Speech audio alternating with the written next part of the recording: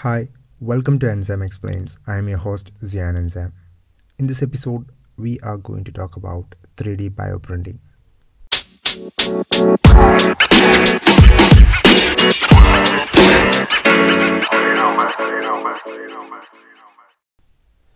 Bioprinting is an additive manufacturing process where biomaterials such as cells and growth factors are combined to create tissue-like structures that imitate natural tissues.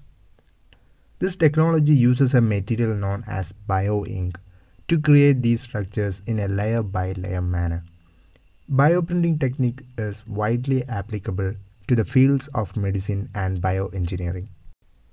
In essence, bioprinting works in a similar way to conventional 3D printing.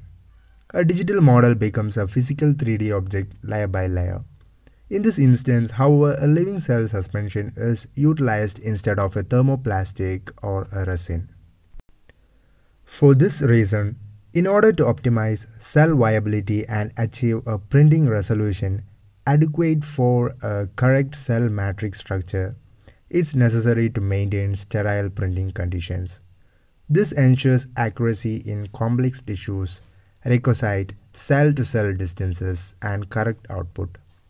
Moreover, to create conditions fostering the fastest and the most efficient cell growth, researchers plan the cell around a 3D scaffolds made of biodegradable polymers or collagen so they can grow into a fully functional tissue.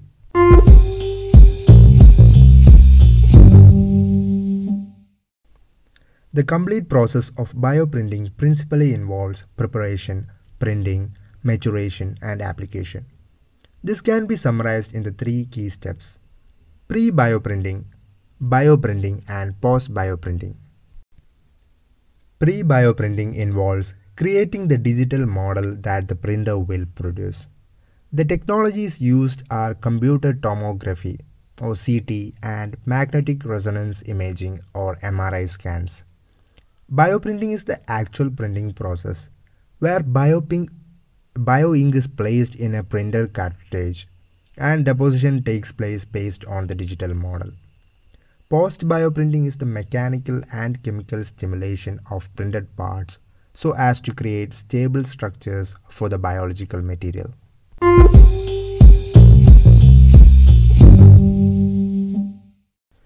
A typical bioprinting process standard series of steps, and these are 3D imaging. To get the exact dimensions of a tissue, a standard CT or MRI scan is used. For 3D modeling, a blueprint is generated using AutoCAD software.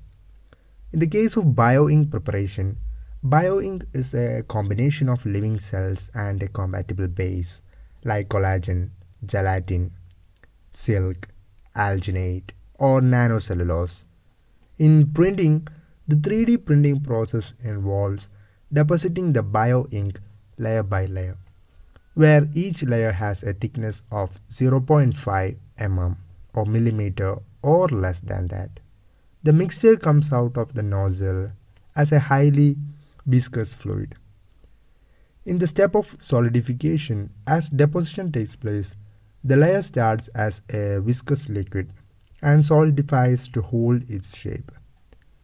The process of blending and solidification is known as cross-linking and may be aided by UV light or specific chemicals.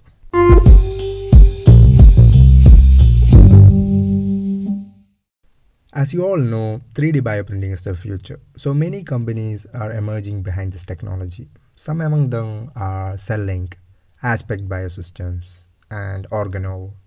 In this episode, let's talk about one among them. The most well-known tissue engineering company is a San Diego-based company called Organovo. It has been actively developing a line of human tissues for the use in medical research and drug discovery. These include both normal tissues and specially designed disease models. They are also working on the development of specific tissues for use in clinical patient care. In 2014, they announced the successful printing of the liver tissue that even functioned as a real liver for weeks. A year later, fully functional human kidney with tubular tissues were generated. with the company's 3D bioprinter. Organovo also teamed up with L'Oreal to advance the development of synthetic skin.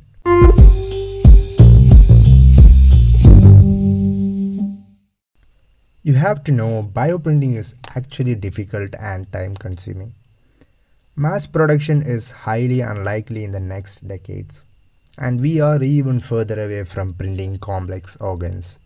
And even if the technology becomes more available, tissue engineering will be more feasible than printing out entire organs. Synthetic skin, a bionic ear, bladder, or cornea might be the first tissues to be either bioprinted or grown in the lab on demand, since they are the tissues containing a small number of cell types. After that, more complicated ones might be engineered. The idea of lab grown organs might mean the end of testing drugs on animals or humans. The solution for organ shortages and an ending of the desperate state of organ donations worldwide. In the future, you would most definitely not need a fully grown humans as holders of backup organs or surrogate mothers. Bioprinting specific tissues or organ parts might be enough for us. Thank you for listening. If you like this episode or if you like listening to Enzyme Explains, you can support me by buying me a coffee from the link in my description. Thank you.